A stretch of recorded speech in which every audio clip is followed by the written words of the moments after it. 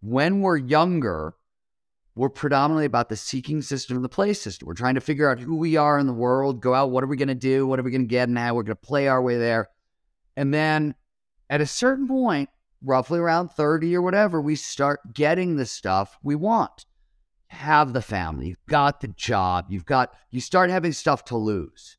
May not even be the stuff you really want, but you've got stuff that you want to protect and you want to. Once that happens, our mindset shifts and we start to develop this mindset of old. We're not thinking, oh, I'm old. We're thinking, oh, I gotta take care of my family. Oh, I gotta hold on to this job. That's what we're thinking. But what it does to us mentally is I think that's where like that mental aging process starts. That was Steven Kotler, you guys. Dear friend, been on the show a couple times. If you are new to his work, you have to check it out. In this particular episode, I remind y'all that we have had some conversations in the past, mostly around flow and creativity. And I think flow has sufficiently entered the contemporary vocabulary, that state where everything just feels great. It's happening for you. You're not aware of time and space. You're totally absorbed in what you're doing. Your attention's focused. You're feeling good, and the results are the best. So Steven has written more in the contemporary setting about that stuff than anybody else. Takes a lot of the concepts from a chap named Mihai Csikszentmihalyi, who has developed the concept of flow and named it. But that's not all that we cover in today's show. As you can imagine from that cold open, hearing from Steven Kotler has in a very unique way helped us understand that this whole idea of flow, well, let's map that onto how we grow older, how we invent and reinvent ourselves, and how do we dispel the myth that now that we're getting older, or if we're not 24 anymore, that greatness has left the building. What we know, in fact, is that just the opposite is true. And Steven, in his latest book that we cover called NAR Country, GNAR Country, he documents a process that he takes himself through at 50-something years old, learning to do some extreme sports. Now, this is not a book about extreme sports. This is a book about knowing what are essential ingredients to keeping vitality, health, longevity, creativity, physicality at a level that makes life incredibly rich. This has everything to do with being able to invent and reinvent yourself. This is one of my favorite episodes in a long time because I feel like I said this at one point in the show. You'll hear it basically uncorks a bottle that has had a cork jammed in it for a really long time. And it's the good stuff that we all need to be drinking. So again, please enjoy this particular episode, yours truly with Steven Kotler, about how to bring more flow into our lives, giving us the ability to invent and reinvent ourselves going forward. It's a beautiful episode. Again, yours truly and Steven Kotler. Mr. Steven Kotler, welcome back on the show. Thanks for being here, buddy. It is great to be with you. It is nice to see your face, despite not being in the same room, which I like being in the same room with you whenever I can. Where are you right now? Are you down south? I'm in Tahoe. Yeah, Tahoe. Must be nice. We got a lot of stuff I want to talk to you about today. Not the least of which is a new book. But before then, you have been on the show at least once before, I think twice. And you're a returning guest for a reason, because you are an expert on a number of things that are expressly valuable to our community, one of which is flow. And I have talked about flow for a decade, not knowing what it was. And then when it entered the vernacular, and when Mihai, tell me if I pronounce this right, Mihai Csikszentmihalyi. Close enough? Nailed it. Okay. Talked a lot about flow, and you have made that work, and of course added your own, made this very visible through the lens of primarily the action sports community, where we've seen athletes grow and expand what's possible with humanity with this body that we have and these brains that we have, which is of deep interest to our community because this is about human performance and finding ourselves and being the best version of ourselves, being more creative and all of the things. And this work has led you also into a number of paths, one of which we will talk about today, the new book.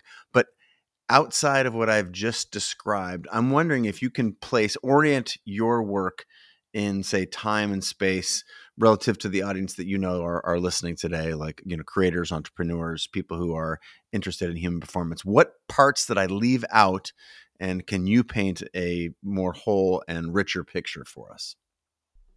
Yeah, you were absolutely correct, right? An author. I've written a bunch of books. I've focused on the neurobiology of peak human performance in the sort of the second half of my career. I'm the executive director of the Flow Research Collective, and the only thing I want to sort of expand on is the idea that flow, which for the 4 people in the audience who don't know what the technical definition is, let's just start there so everyone's on the same page. Flow, scientifically, if we're going to define it, it's an optimal state of consciousness, one where we feel our best, we perform our best, and it just refers to any of those moments of sort of rapt attention and total absorption. It's so focused on what you're doing, everything else just starts to melt away, disappear, and all aspects of performance, mental and physical, go through the roof. And flow has been very much associated with, I think, athletes and artists. And some of this was when Mike Mihai started doing his early work. His earliest research was on artists, but he studied a bunch of rock climbers. He himself was a rock climber and a mountaineer. So that those ideas definitely infused the work. And I certainly didn't help matters when I wrote Rise of Superman. But the truth of the matter is, flow is ubiquitous in human beings, right? It shows up anywhere, in anyone, provided certain initial conditions are met. And, for entrepreneurs, for creatives, this is sort of the foundation of this is the core ingredient. This is how we do our jobs, I think. But it's really, it's interesting. One of the more common flow states on Earth is reading. And when they do studies, they find one of the most common flow states on Earth. So you can have a shared collective version of flow state, right? Individual flow, and then there's group flow or team flow. And there's something interpersonal flow, which is 2 people talking, lost in a conversation. And there's studies showing the most common flow state on Earth is actually 2 middle managers at work getting lost in a conversation. That seems to be one. Wow. And that actually dates back. That was Mike's research himself. That was Csikszentmihalyi's research, dating back to the 70s or at least the 80s. So it definitely is associated with artists and with athletes, but it shows up everywhere. And the work we do at the Flow Research Collective, we're now training people in 130 countries. So globally, and the companies we're working, just in terms of the spectrum, Facebook, Accenture, Audi, Bain Capital, San Francisco Police Department, the Air Force, so it's a broad spectrum of folks at this point. Which I think is really cool, right? Flow is it's for everyone. Obviously, it's a hardwired part of being human, but I think everybody's starting to get hip to that fact, which is exciting. Well, this is what I love about my friends, and you in particular on this subject, is I get to be friends with these people like yourself who have brought this was known, again, go back to, you call him Mike, Mihai Csikszentmihalyi's He asked me work. to call him Mike the very first time we talked on the phone. So Great. that Mike it is. Okay, it's Mike. That legendary research is now, you say I'm in a flow state, people actually understand what that is. As you said, you defined it as, optimum neurochemical cocktail that's in your body that makes you feel a certain way, perform a certain way.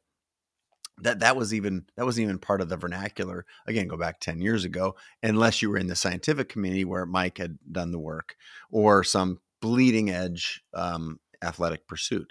And yet, as you said, it's everywhere. It's something we all have access to. And let's just put it out there. Who wouldn't want to get a little bit more of that in their lives? I don't know a single person who would report less flow, please. I'm good. Exactly. Said no one ever, which is said no one ever, which is, based on some of your clients that you just shared with us, and the books that you have written has made a nice living for you. But we're going to turn our attention now from this broader concept. And again, if you want to dive deep into the specifics, the cocktail of, norepinephrine and all the biochemical cocktail in your body, Stephen is the foremost expert and has written in length about that. You can see other conversations that we have. But today's conversation, I want to try and focus on the everyman, the everywoman who can have access to this, who wants access to it, and what role in particular does it play in our life as we grow and mature, and some of us get older. You've written about this in your new book called Nar Country, which I love the title. Hilarious to me and brilliant. I love it. Welcome us to that work through the lens of what you've already told us. For sure. It's a great place to start. So Nar Country is a book about peak performance aging. And it actually, a lot of the research, a lot of the work really came out of the flow work. So it's funny that we were talking a lot about Csikszentmihalyi, godfather of flow psychology, of course. I've always said I think he was a better creativity researcher than he was a flow researcher. I think meaning I think he spent more time really thinking about that. But actually, besides the point, where he spent the bulk of his time, meaning if you're just counting up by actual books he wrote about them, is in the subject of adult development. How do we grow up? How do we become mature adults? What role does flow play in that? And what role does it play in, peak performance aging, successful aging, healthy aging, whatever you want to talk about that. And let me say a couple of things. We're talking about peak performance aging, and I want to say something. Great. When I think about peak performance aging, one thing that's very clear from the data, it starts young. So there's stuff you want, you can rock till you drop, but there's stuff you want to start paying attention to in your 20s and your 30s and your 40s. So for sure. The second thing that I want to point out is that a lot of the shifts that we want to talk about, the shifting our mindset around how we feel about the second half of our lives and things like that, what you would call the mindset of old, that feeling of okay, I'm past my sell-by date, that shows up remarkably early. That could show up as early as 30, and it's an incredibly negative mindset. It's a very dangerous mindset going forward. So I want to just sort of start there. And when I talk about peak performance, we're talking about nothing fancier than getting our biology to work for us rather than against us. And when I'm talking about peak performance aging, we're talking about the exact same thing, just applying our biology to the challenges and opportunities of the second half. Okay, all that said, where things get really super cool with flow, for starters, for this to make any sense, flow states have triggers. So if you want more flow in your life, right, this is your toolkit. And one of the most important of flow's triggers is what's known as the challenge skills balance. So one way to think about this is flow follows focus. It can only show up if all our attention's in the right here, right now. That's what all the triggers do. They drive our attention to the present moment. They do it a bunch of different ways. One of which ways is the challenge skills balance. The idea here is really simple. We pay the most attention to the task at hand, to what we're doing, when the challenge of that task slightly exceeds our skill set. So to get into flow, you're always stretching and pushing on your skills. So what Csikszentmihalyi noticed is, you're always pushing on your skills. So on the other side of a flow state, you're more skillful, you're more adaptable, you're more complex. More importantly, or equally important, one of the things that happens, flow is peak performance, and a lot of things get amplified, including flow over time makes us more empathetic, and it actually makes us more wise. And wisdom is a very specific, it's a neurobiological trait. It's a number of things in the brain. We know what it is. It's not this squishy sort of soft idea. It's a very hard, important fact. But flow automatically expands wisdom and empathy, and it automatically gives us new skills. Mike Csikszentmihalyi argued this is the very engine of adult development. This is literally how we grow up.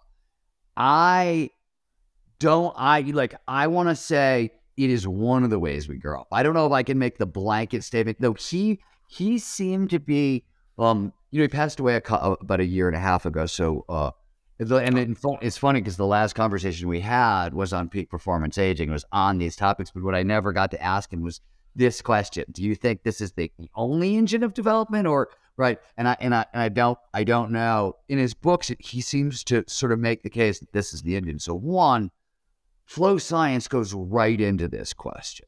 And what was really neat, where I started, what in our country really is, and like we might as well get there because your audience is gonna like it. So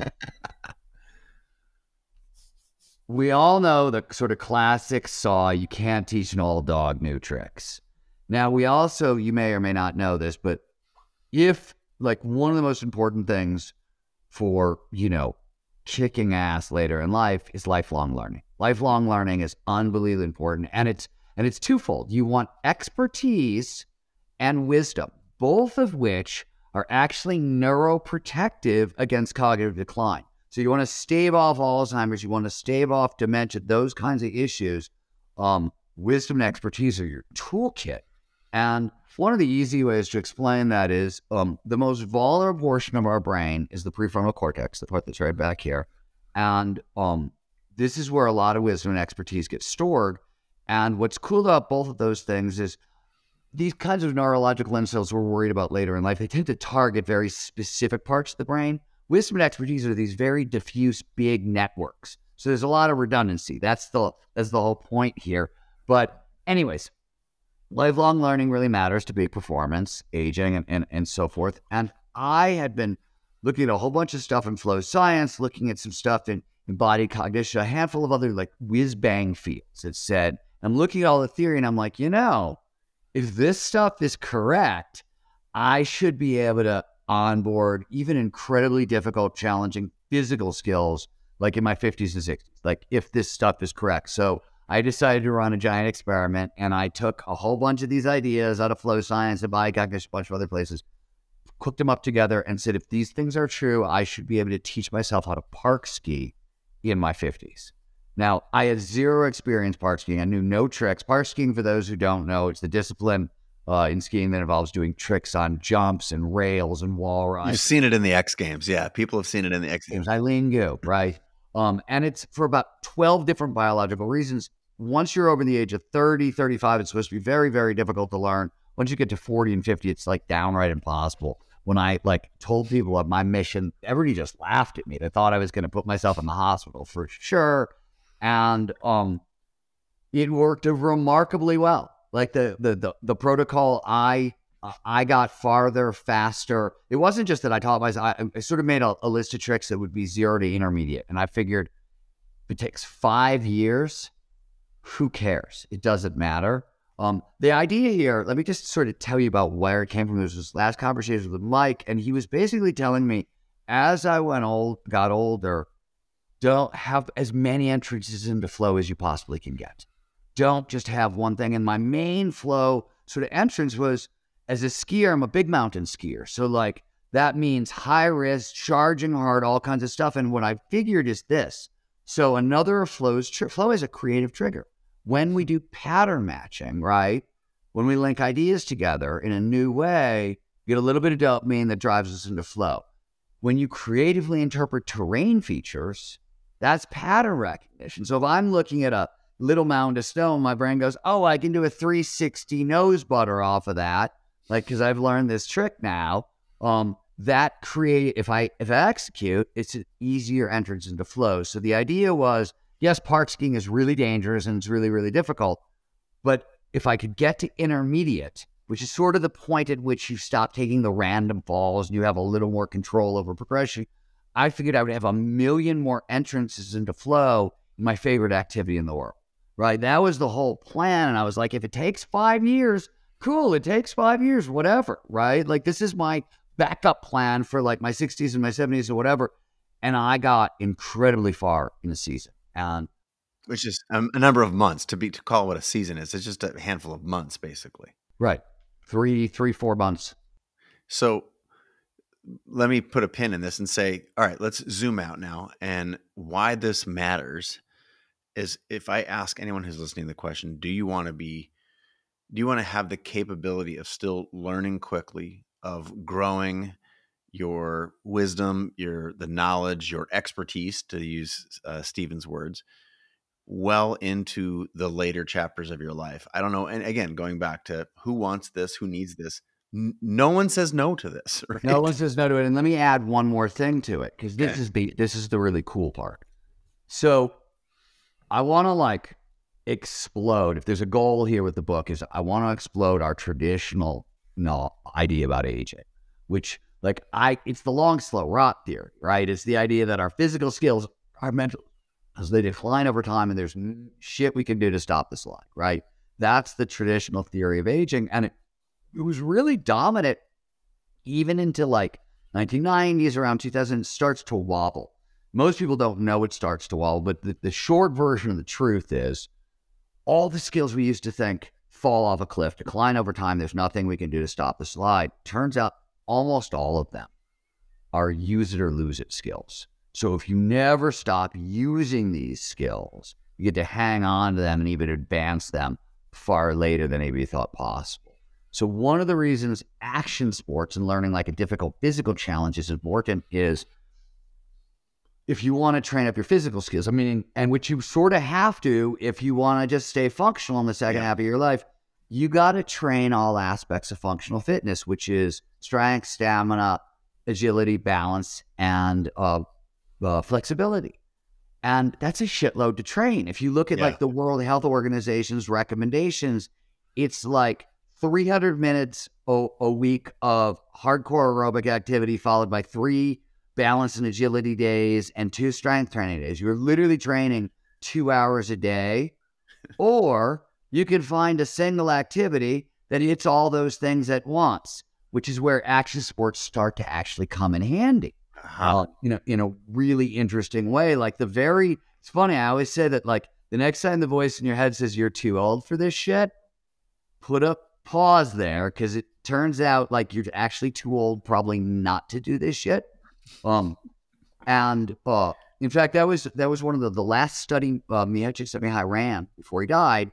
He wanted to know, does our desire to be in flow and use flow to expand performance just go away at a point? Like, does it fall off a cliff? Does it go away? And it turns out, no. The only time it starts to slide is the very tail end of our life, as our physical skills start to erode and we can't get into flow the normal ways. The exact conversation Mike and I had when he said, have a backup plan, to have a bunch of different ways into your favorite activity.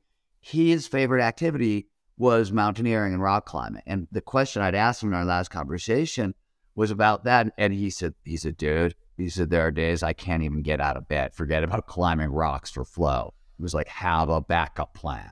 And I was like, this was like, on one level, he's a hero to me, obviously. And we never had a lot of conversations. We weren't great friends, but we did talk. So this was meant a great deal to me. But this was also like one flow junkie to another. This wasn't like academics and scientists. This was like a dude like me. You know what I mean? He's an artist. He's an action sport athlete. That's how he's gotten into flow his whole life. And he is telling me one flow junkie to another, have a freaking backup plan as you get old. And I was like, okay, not have to tell me twice. Well, this is the topic, right? This is why I wanted to have you on the show, not just because you have a new book, but because this book is invaluable. And the idea that you can continue to, and you hit on earlier, I have heard people in their 30s say, I haven't figured out my life. I'm fucked. Like, everyone around me knows their career, has their lot in life. They know they want to be a fill in the blank, whatever the thing is, and they're off living their best stuff. And, there's a whole universe of people that are listening that may consider themselves in there. And then another like huge cornucopia of people are, hey, look, I know I want to reinvent myself. I did the, work for 20 years for the company, get the gold watch. And I know that that's not the next chapter. So this belief there's a little bit of awareness, like, do I have it? These kids are on the social medias and I don't know if I don't know if I can, like, you have to have a belief that you can and that you want to be able to continue to reinvent yourself. Knowing that you can do that later in life is why I want you on the show. And it's what we're talking about now. So, God, you said a lot of good stuff in there. One thing that's really interesting to me about that is the mindset piece. So this is some of the most amazing. Like if you dig under the hood of peak performance aging, there's really cool stories. The researchers themselves are really neat people. They're really fun. They're really eccentric. They're weird. They're creative. So one of my favorite is Ellen Langer. Ellen Langer was at Harvard. You may know the name. I always say that, like, if you're our generation and you were growing up and you heard a song on the radio, you know who it was? It was probably the Eagles. Chance, right? Even if you didn't like the Eagles, 50-50 chances. Yeah. I would say Ellen Langer is sort of the Eagles of psychology. You've heard about her work for years. I'll tell you about a couple of her studies because they're just neat. But she was the one who figured out that a positive mind toward aging, meaning I believe the second half of my life is filled with really cool possibilities, right? It's a growth mindset towards aging is really all it is. Mm-hmm.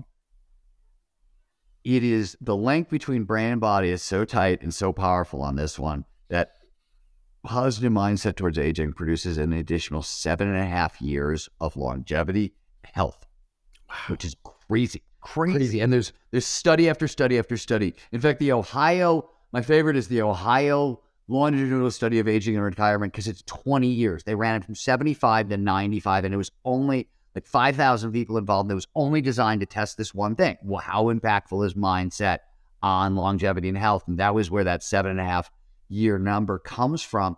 And it gets even crazier because a lot of Ellen Langer's, she worked with a really wonderful woman named Becca Levy, who's now at Yale. Becca's specialty has been on aging-related stereotypes because it's the most common stereotype in the world is a negative stereotype towards old people. It's the most acceptable stereotype you can hold globally, and it's unbelievably dangerous. Like really shortens people's lives if you live under those pressures. So it's really, the mindset stuff is really amazing. And I'll give you a random, this is an Ellen Langer story. This was her first study. And let me tie it to flow for you for a second. So one of the things that happens in flow is we get a sense of control, right? There's a bunch of experiences that we have that, like, how do we know if we're in flow? There's like 6 different things that happens. One of them is this feeling of, oh, wow, look, I'm controlling the things that I can't normally control. It's like me as a writer, like I'm doing really crazy things in my sentences, right? And like, whoa, that's not normal, or, that sort of stuff. So she back in the 70s, it was this, she got hired to see if she could make life in a retirement home better for people. And she divides the groups of people into 2 groups. They both get the same thing. They both get like plants in their rooms, more access to movies. They get to watch more movies. They get more social time. The difference is one group gets a little bit of control. One group has to water their own plant. One group gets to choose what movies they're going to watch, and they get to choose when to have social hour. The other group, they get a plant. The nurses take care of it. They don't get to choose when they're having social hour, but they get more of it. And they don't get to choose which movies they're watching, but they watch more movies. And they run the study for a year and a half. And at the end of it, there's a lot of different, like the group that had a little more control, much better health benefits. But the shocking one at the end of the study, they're twice as likely to be alive than the other group. The impact of control. Wow. Mastery and control are 2 of the greatest feelings we can get, and they're deeply tied to our immune system. So one of the reasons lifelong learning matters so much, when we feel mastery, when we feel control, it boosts T cell production, so the cells that fight off disease. It also boosts natural killer cells. So those are the cells that will target tumors and other sort of sick cells, issues that we have later in life. Having feelings of mastery and control, what we get from lifelong learning, what we get from reinventing ourselves and just pushing forward. And I just have to say is like, I've learned a lot of stuff over a lot of years, but learning like a supposedly impossible physical skills in my 50s, probably the most fun I've ever had learning anything.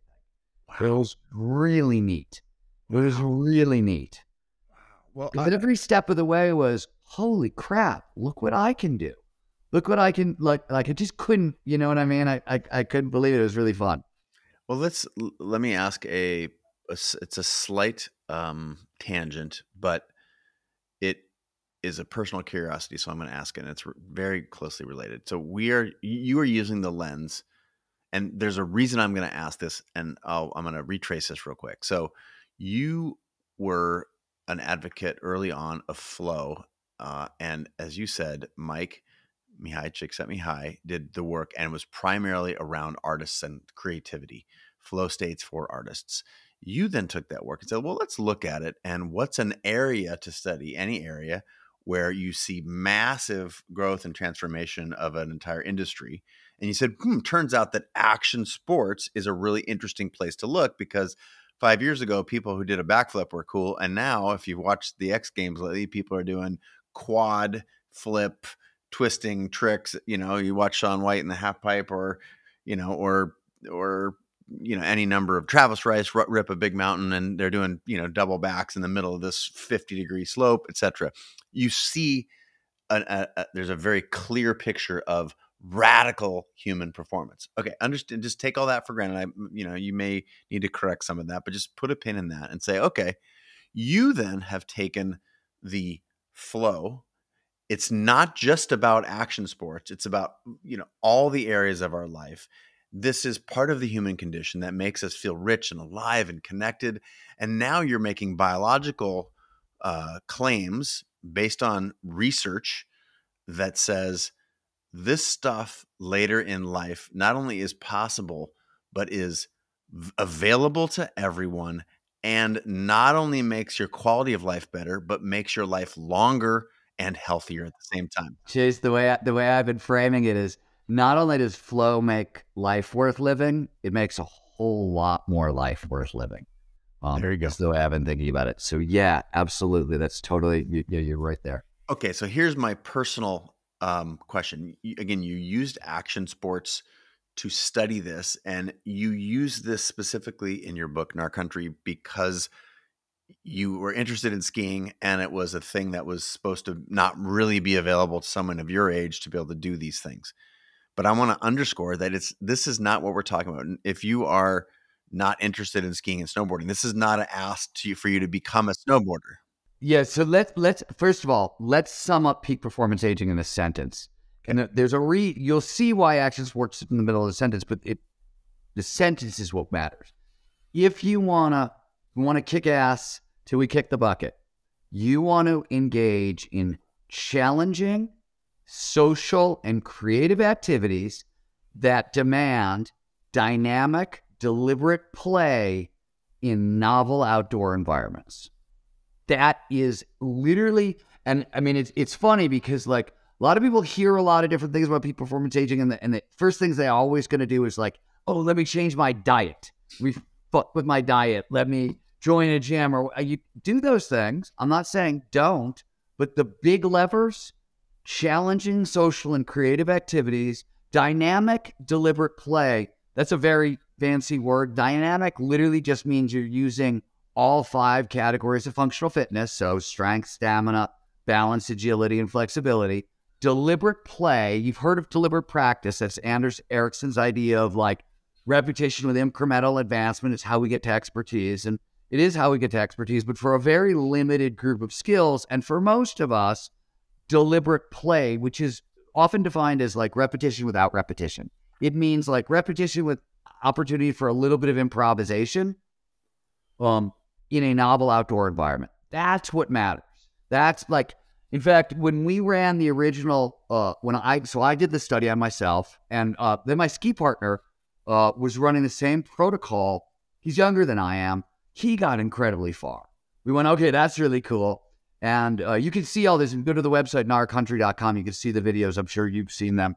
But we then took 17 older adults, ages 29 to 68, and we tested the exact same protocol on them to see if it would have worked for skiers or snowboarders. They were all intermediates, by the way. Nobody was an expert anything. They were just intermediates. And then, to your point, you don't need action sports. Once that experiment was radically successful, and go to nourcountry.com, read the white paper, watch the video. You don't have to believe me. Just take a look at what we did. We then took 500 people, none of them action sport athletes, and put them through the same protocol, just in a peak performance aging perspective to see. And all of them came out the other end going, holy crap, what is possible in the second half of my life? And that's the feeling I'm after. That's what I'm interested in. That's like the whole point behind Our Country is I really am interested in exploding our myths about the second half of our life. And I want to mention, because I'd be derelict if I didn't, from an entrepreneurial standpoint, there's something really important here. So you're going to have to indulge me for a couple minutes. I got to give you one more set of facts about the second half of our lives. So one of the this was discovered predominantly by a guy named Gene Cohn, who was the first director of the National Institute for Aging under the National Institute of NIMH, mental health. The National Institute of Aging is under it. He was the first director. He does a couple of huge studies on aging, and he makes a wild discovery. So it used to be, we thought, as I talked about earlier, that our cognitive skills decline over time. It turns out, as we enter our 50s, because of genes, because of certain brain, because we actually get access to a legitimate suite of cognitive superpowers. In our 50s, we get it right. We get access to whole new levels of intelligence, at multi-perspectival thinking, abstract reasoning, problem solving, new levels of creativity, including, Jays, get this, divergent thinking. New levels of divergent thinking unlock in our 50s. Also empathy, also wisdom. These are legit cognitive superpowers, and they start coming online in our 50s. So what's the big deal about those 4 skill sets? From an entrepreneurial standpoint, I remember this so clearly. I was running around the country after either Bold or Abundance, one of my big entrepreneurial tech books. And I was talking to, tons of CEOs as I do. And they were all saying the same thing. They said, God, in the 21st century, I need the same thing in my employees. I need employees who are really creative and really innovative because, the rate of change in the world, it's moving really quick and I want to keep pace. And 2, I need employees who are really empathetic and wise because, I need them to, 1, great group dynamics, psychological safety, all that stuff. That's what makes companies hum on the inside. But the mantra of 21st century business, thank Jeff Bezos for this, but it's customer-centric thinking, right? And if you're not empathetic and you're not wise, nobody's thinking like their customers. And so I'm running around the country talking to all these CEOs, and as I'm sort of studying Gene Cohn's research for the first time, and I was like, holy shit, man. People over 50 this is dream workforce of the 21st century. This is exactly what people are looking for. But there's some interesting caveats. While you get those superpowers, if you're not sort of constantly training up, you got to train up physical skills at the same time, because if your body starts to fall apart, doesn't matter that you have these new cognitive skills. And you also actually have to train up your risk tolerance along the way, because if you're too fearful, it's going to block that creativity. It's going to block that empathy. It's going to block the abstract reasoning. All the things we get, too much fear is going to block. But as long as you're training up risk-taking and training up your physical skills, what your brain starts to be able to do in your 40s, your 50s, and your 60s, and some of this stuff, like the divergent thinking, that sort of stuff, it's really robust in our 60s and 70s. So it goes on. That's really amazing.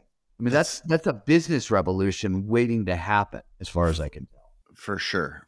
And I just thought of a couple friends who are working in that space, and I was like, I really need to reach out to them and share this work that you have done with them, because they have a similar hypothesis, and they have some business models that they're using to test it. One is called Second Shift, which is about brilliant women who have focused on the family for a certain number of years.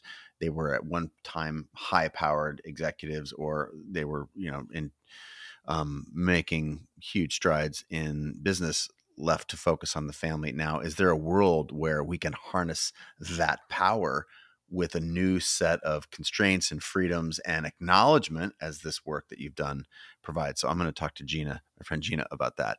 But I need to put another pin in this, because you said a lot of stuff that I want to try and capture. Most specifically and most recently, what I want to underscore is, you talked about physicality, right? You need to stay physical. There's this sort of challenging, and I'll just park it in risk. You need to not let risk get in the way. And then if you're doing those things, you also get the benefit of the wisdom and the, new empathy, and there's all kinds of mental faculties that are unlocked.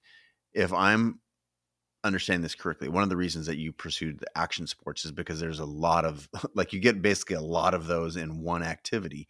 But it would be reasonable, or maybe the question to you is, as the expert here, would it be reasonable that you can have an exercise routine, you can have a risk routine, and you can have a mental routine to sort of maximize each of those Totally. individually, such that you But get on the physical side, by the way, if you're just looking for one thing, wake vest hiking.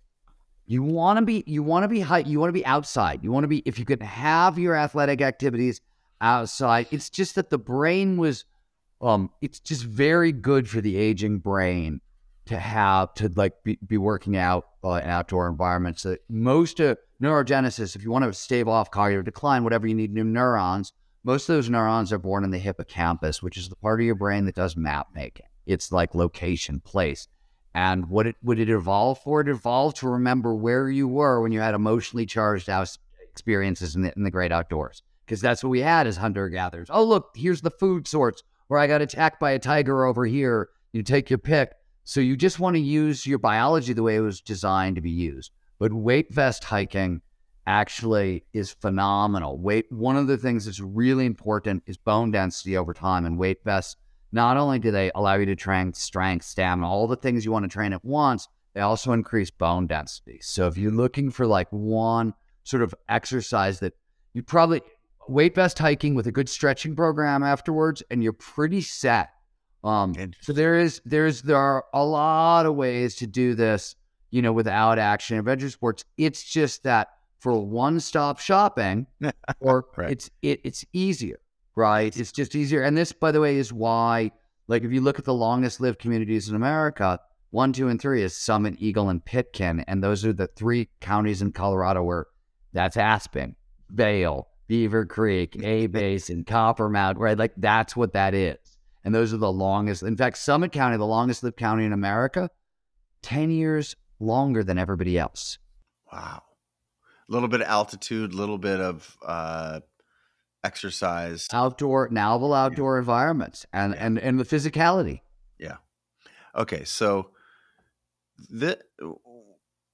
I again, to just keep anchoring this in this, to me, this means everything. And you said it, this study of older adults, you started with studying 29-year-olds, right? So, Yeah, well, let's talk about that mindset of old for a second, because you'll right. dig this. You'll understand this in a second. Why? So, why me? oh, Never mind. I'll give me a get second. okay. So, okay. you mentioned earlier, there's a bunch of neurochemicals underneath us, and when we're younger, so there are 7 basic primary emotional systems. There's more complicated ones, but like all mammals, there's a fear system and a joy system and a panic grief system and a rage system and so forth. So each of those are really tied to specific neurochemicals. And neurochemicals, as a general rule, are addictive drugs. They're just internal versions of addictive drugs, right? When we're younger, we're predominantly about the seeking system and the play system. We're trying to figure out who we are in the world, go out, what are we going to do, what are we going to get, and how we're going to play our way there. And then at a certain point, roughly around 30 or whatever, we start getting the stuff we want. You have the family, you've got the job, you start having stuff to lose. May not even be the stuff you really want, but you've got stuff that you want to protect and you want to. Once that happens, our mindset shifts. And we start to develop this mindset of old. We're not thinking, oh, I'm old. We're thinking, oh, I gotta take care of my family. Oh, I gotta hold on to this job. That's what we're thinking. But what it does to us mentally is I think that's where like that mental aging process starts. And I thought you would dig that. For sure. And I'm saying that historically that it's thought as a good thing. And I'm saying what research you're pointing to is that anchoring on old actually has all kinds of horrible bias built into it. You've already made clear that we actually there's this wisdom thing we get, and you have proven that you can become physically gifted in all these different areas where previously thought it was not. And so what can we do? Again, paying attention to your book, I would say your book is the first place for listeners to start, but to change this mindset, to learn that reinventing yourself in the 30s and 40s. And it's no wonder you look back at some of these, artists like Madonna. How many times did Madonna reinvent herself, or Lady Gaga? Or there's a bunch of different ways to think about it, but shit, they were onto something, and that is available to you. It doesn't matter if you're, 19, 29, 39, or 59 right now, that there's a whole new universe of information, of inspiration, of opportunity through this work that Stephen is doing. Thank you for doing this work. So this is there's a debt of gratitude to you. And my parents listen to the podcast, so I'll be speaking to my parents now. I'm excited for them to hear this and to read the book, in part because there are numerous things embedded in the language of our culture, in the mindsets of cultures and previous generations about what happens at what age.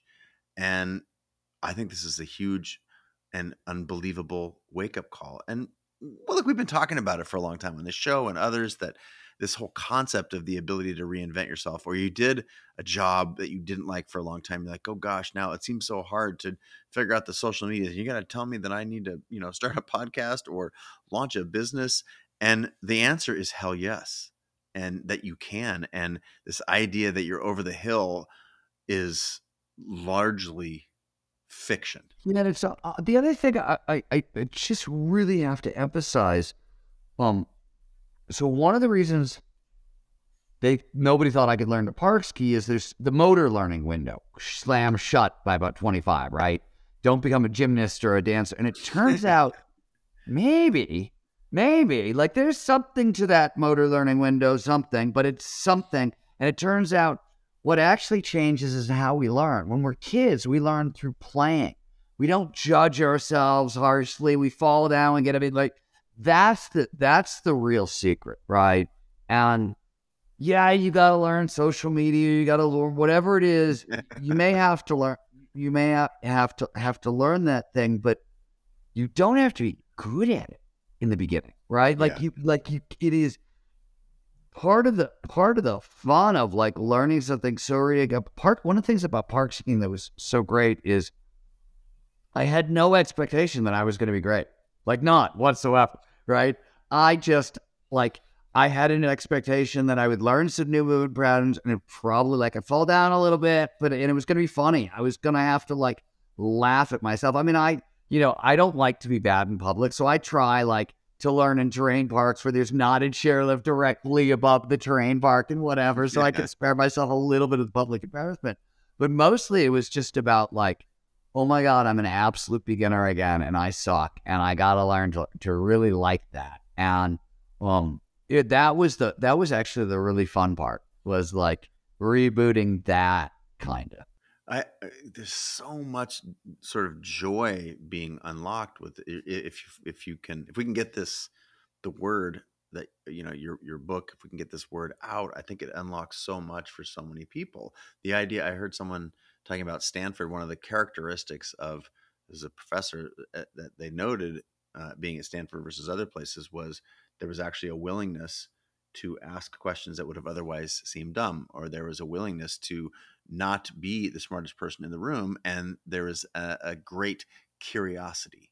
So you could say that Stanford, or any great institution, or that you really can filter for some of those things. And let's just lift that out of Stanford and put it into whoever's listening right now, into your family. If you can select for these things intentionally in yourself, in your friends, in your family, for curiosity, for play, for willingness to be a beginner again, the beginner's mindset. I forget what the phrase is for that. The word in what is it, Chinese? Is it Chinese? I think it's beginner's mind. Yeah. So the beginner's mind. If you can associate with other people who are willing to do that, that there's a richness in there. So if I think about the same thing, I'll use the example of my wife now. I talked about my parents earlier. I go to Kate. So as a young person, I worked at a golf course. And I worked at a golf course. It was because it was the closest business that I could walk to.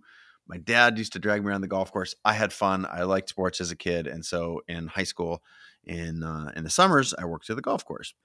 I gave up golf. I played golf as a young person. Was pretty good. Got a hole in one when I was like 15, I think. No way. Yeah, yeah. Impressive. Thank you. And yet, then I went on to play college soccer. And when you do that, it's an 8-hour-a-day job. Most people don't know that, but at D1. And then I was poor. So after college, first you're doing something very, time and labor intensive. Then you're really poor. Then I thought golf was stupid because it was just a game for whatever dumb, rich white folk, and a country club world didn't appeal to me. And so I eschewed golf. Bring on the pandemic, and I'm like, there is literally nothing else to do. It's the only thing you can do. Only outside activity. The only parks that are open are golf courses, and at least in Seattle. Started golfing again. Started getting together with my male friends to do the outside. I loved it. Kate, having, again, I'm someone who golfed a lot as a young person, took 25 years off, started golfing again, fell in love with it. It's a weird sport. There's problems with it, but we are in the process of reinvention there.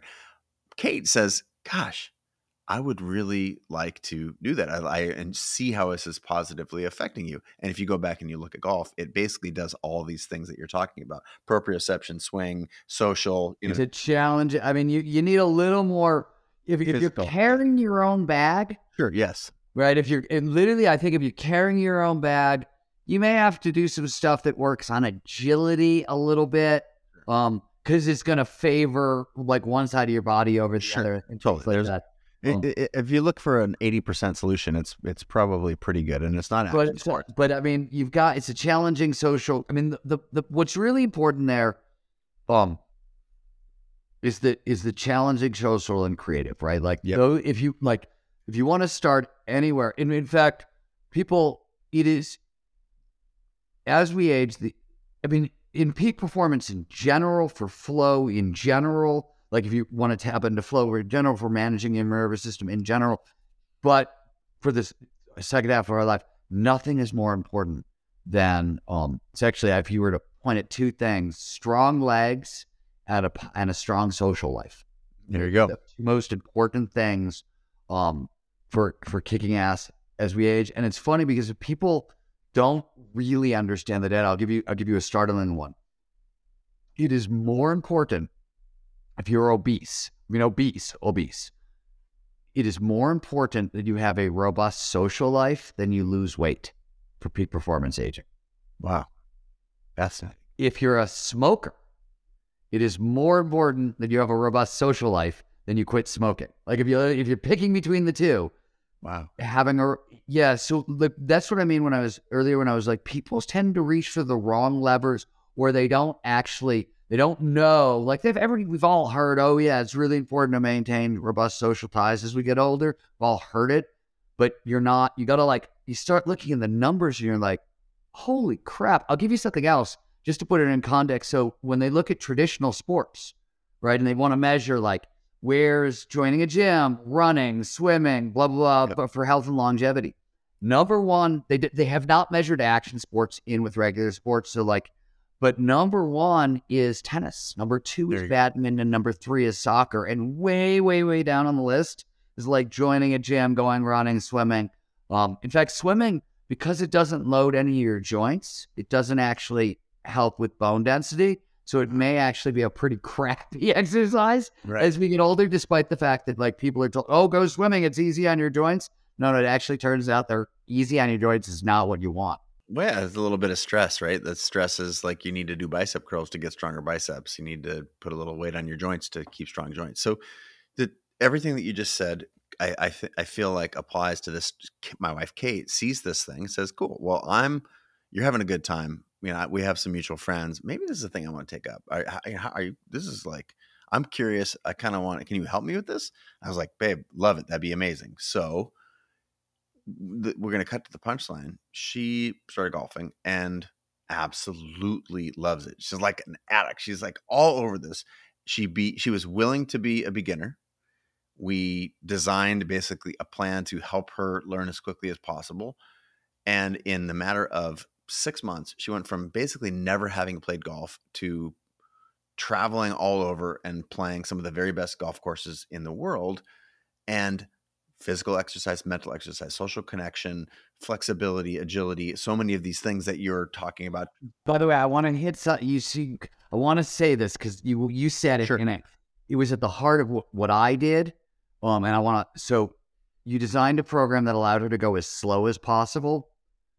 When I designed my NAR-Country approach, at the heart of everything I did was one core philosophy, which was 1 inch at a time. Start with as something you can do 100% of the time with zero fear and, no problems, and build on that. Just build. And it was the go slow to go fast, 1 inch at a time. And in fact, that was when we were running the experiment with the older adults. That was like the funniest part about it is in the beginning, like you should have seen the team meeting. We had a team meeting before. There were a couple of dudes in their 60s, and they were like, I have never caught air in my entire life, and I'm not about to start now. We were like, that's just fine, sir. Like, whatever you need, right? And of course, by the end of day one, everybody was going crazy. And I literally, I pulled my researchers said, it was like, we got to calm them down. They're trying, they're so excited. They're learning so much. You got to calm them down because otherwise we're going to have problems. You have 1 inch at a time is the watchword. So I love that you did that with Kate. Yeah, it's super, super fun. And it's actually uncorking a similar orientation to a number of other sports. And whether that's pickleball or there's, 10 other examples. The point, again, the emphasis that I'm trying to make here is this does not start when you hit a certain age. This is a protocol that wherever you are in, whatever space you're in right now, whatever industry, if you are interested in longevity, vitality, veracity, joy, that this has to be considered.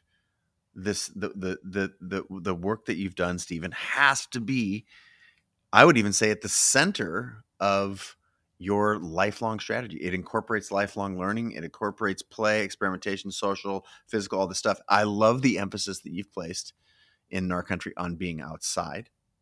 This is not for people who want to get on the Stairmaster and then go sit and drink martinis. Not that that's, I won't judge, but that's not actually what we're talking about here.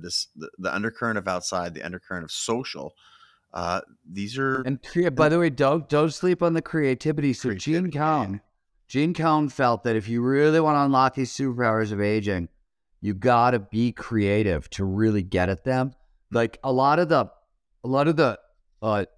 levels of intelligence that open up, you have to train the brain to think creatively a little bit to start getting access. Like you'll get levels of divergent thinking that are literally not even possible, which I'm really excited about because for folks, you, me, for like people we know who have actually spent their whole lives as creatives, making a living as creatives, working as creatives, where we sort of hone divergent thinking.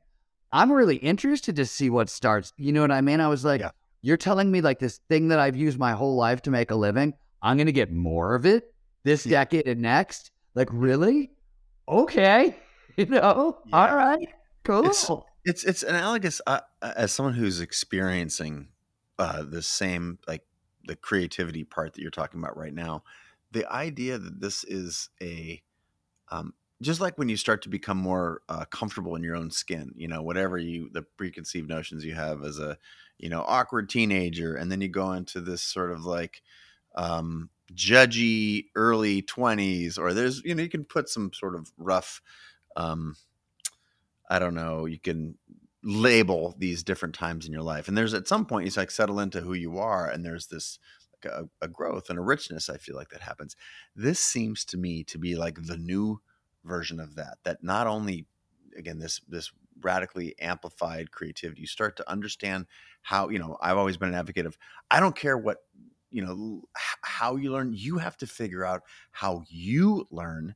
And once you can, like close out all the other bullshit about how you should do X and Y, and if you start to understand yourself, Socrates, know thyself, that's when life gets good. And this seems to me to be a direct analog. Learn, find out, discover, play, and find out these things that Stephen's talking about. And holy shit, if you didn't, pull the cork off a new bottle of the best shit. I also want to say one of the things about In Our Country. So one of the things you did that I always loved, the early days of the Chase Jarvis show, you put your fucking studio online and you let everybody just see how the sausage gets made. Want to see what a photo shoot looks like? This is what a photo shoot looks like. You want to see how to do a music video? This is like, you did all that.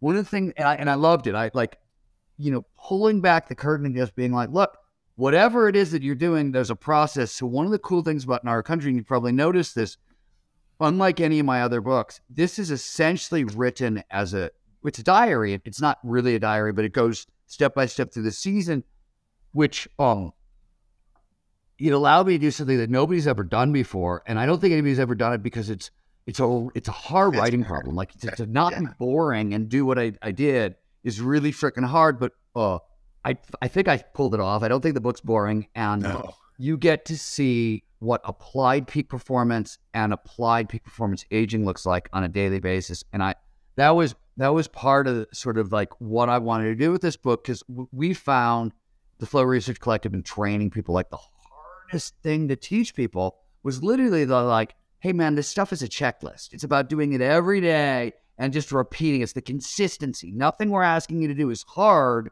If there's anything hard, it's being consistent, because where as you know, the results show up 3 months, 5 months, right? Like that, it's compound interest. Yep. And I've never been able to, even in The Art of Impossible, right? Like The Art of Impossible is a book about like using the science of peak performance to solve hard challenges, but art's in the title because like applying that science on a day-to-day basis, it's a wildly creative act that's different for everybody, right?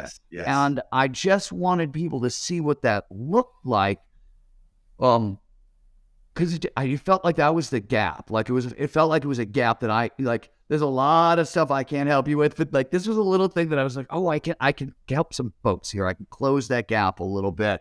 And much in the way that I think you putting your studio online really helped a lot of like young creatives. I'm hoping the same thing comes out in Our Country, where people are like, oh, this is what this shit looks like on an applied day basis. Okay, that's not that hard.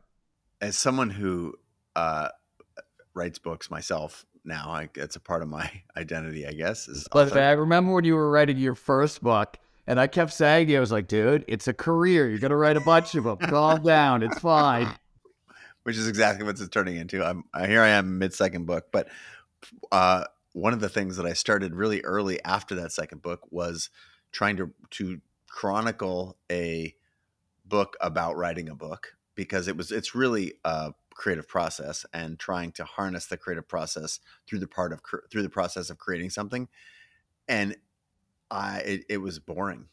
It was difficult, this is a personal note to you. Congratulations, because you were able to do it. You actually captured the spirit. And it's because action sports, and there's like drama, and you got other people, and writing is a very solitary.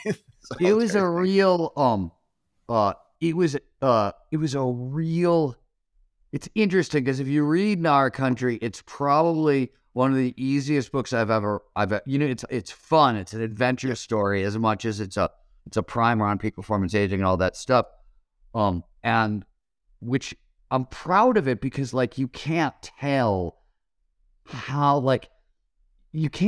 but like there's chapters that are informative and they're teaching you stuff. There's other chapters that are adventure chapters, and there are chapters that are really funny. And there are chapters that are and I had to like, it was all about like what order and how do you sequence that and whatever. So you don't like, so you constantly are like engaging the reader and not boring people. That's maybe too much detail for people, but I was a real challenge as a writer. And this is book 14.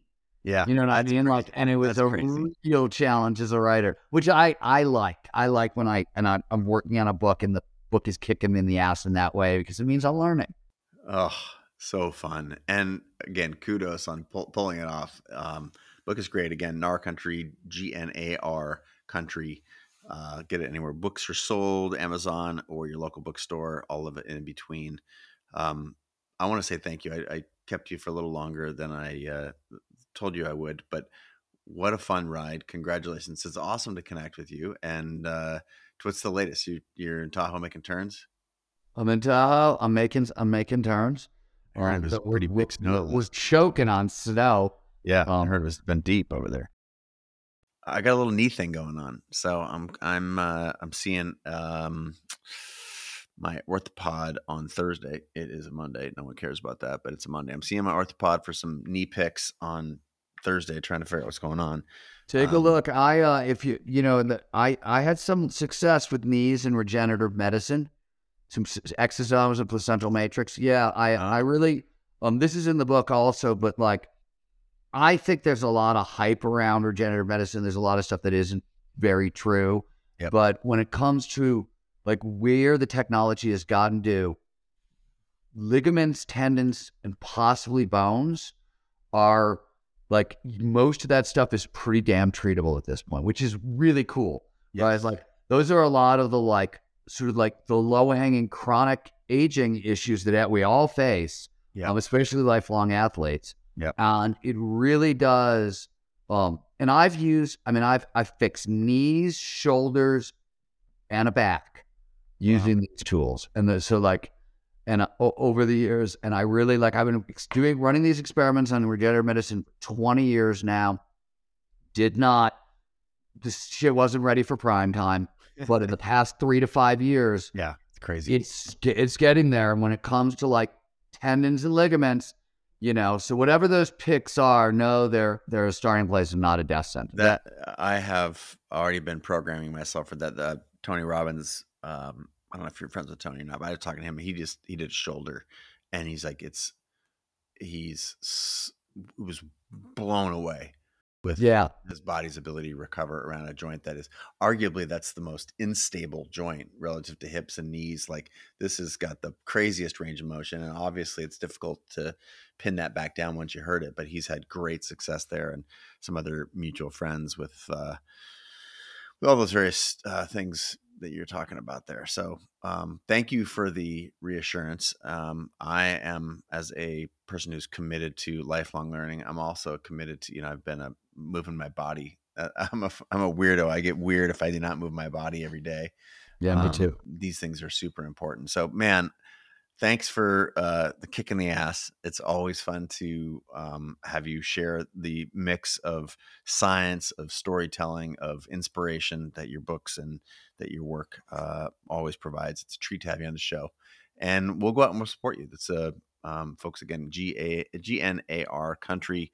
It's the name of the book by Mr. Stephen Kotler. Thanks for being on the show, bud. I appreciate it. You're always welcome. Next time, book number 15, when you come out with that one, we'll get you back on the show. But for everybody else out there in the world, take this information here, put it to good use. We appreciate Stephen. Check out the book. And until next time, we both bid you adieu. All right. Hey, before you go, thanks so much for listening. And if you got value from this show, chances are your community will too, right? In the particular lies the universal. Please share this link to the show with a friend or mention the show on social. That is a huge benefit for us, and hopefully in exchange for providing value to you. I want you to know that I really appreciate your time, the attention, anything that you give to the show, and the questions that you ask our guests, either on social media or through my text community. All of that is pure gold. This community, like any community, is a testament to that old phrase, a rising tide floats all boats. And by elevating one another, by sharing and resharing this show, the tidbits that you learn and the experiences you take away, all of that has a collective, massive positive impact on the world. So just a quick thank you. I appreciate all the effort you put into sharing this show. All right, that's a wrap. Let's put today's episode into practice and get back to growing together.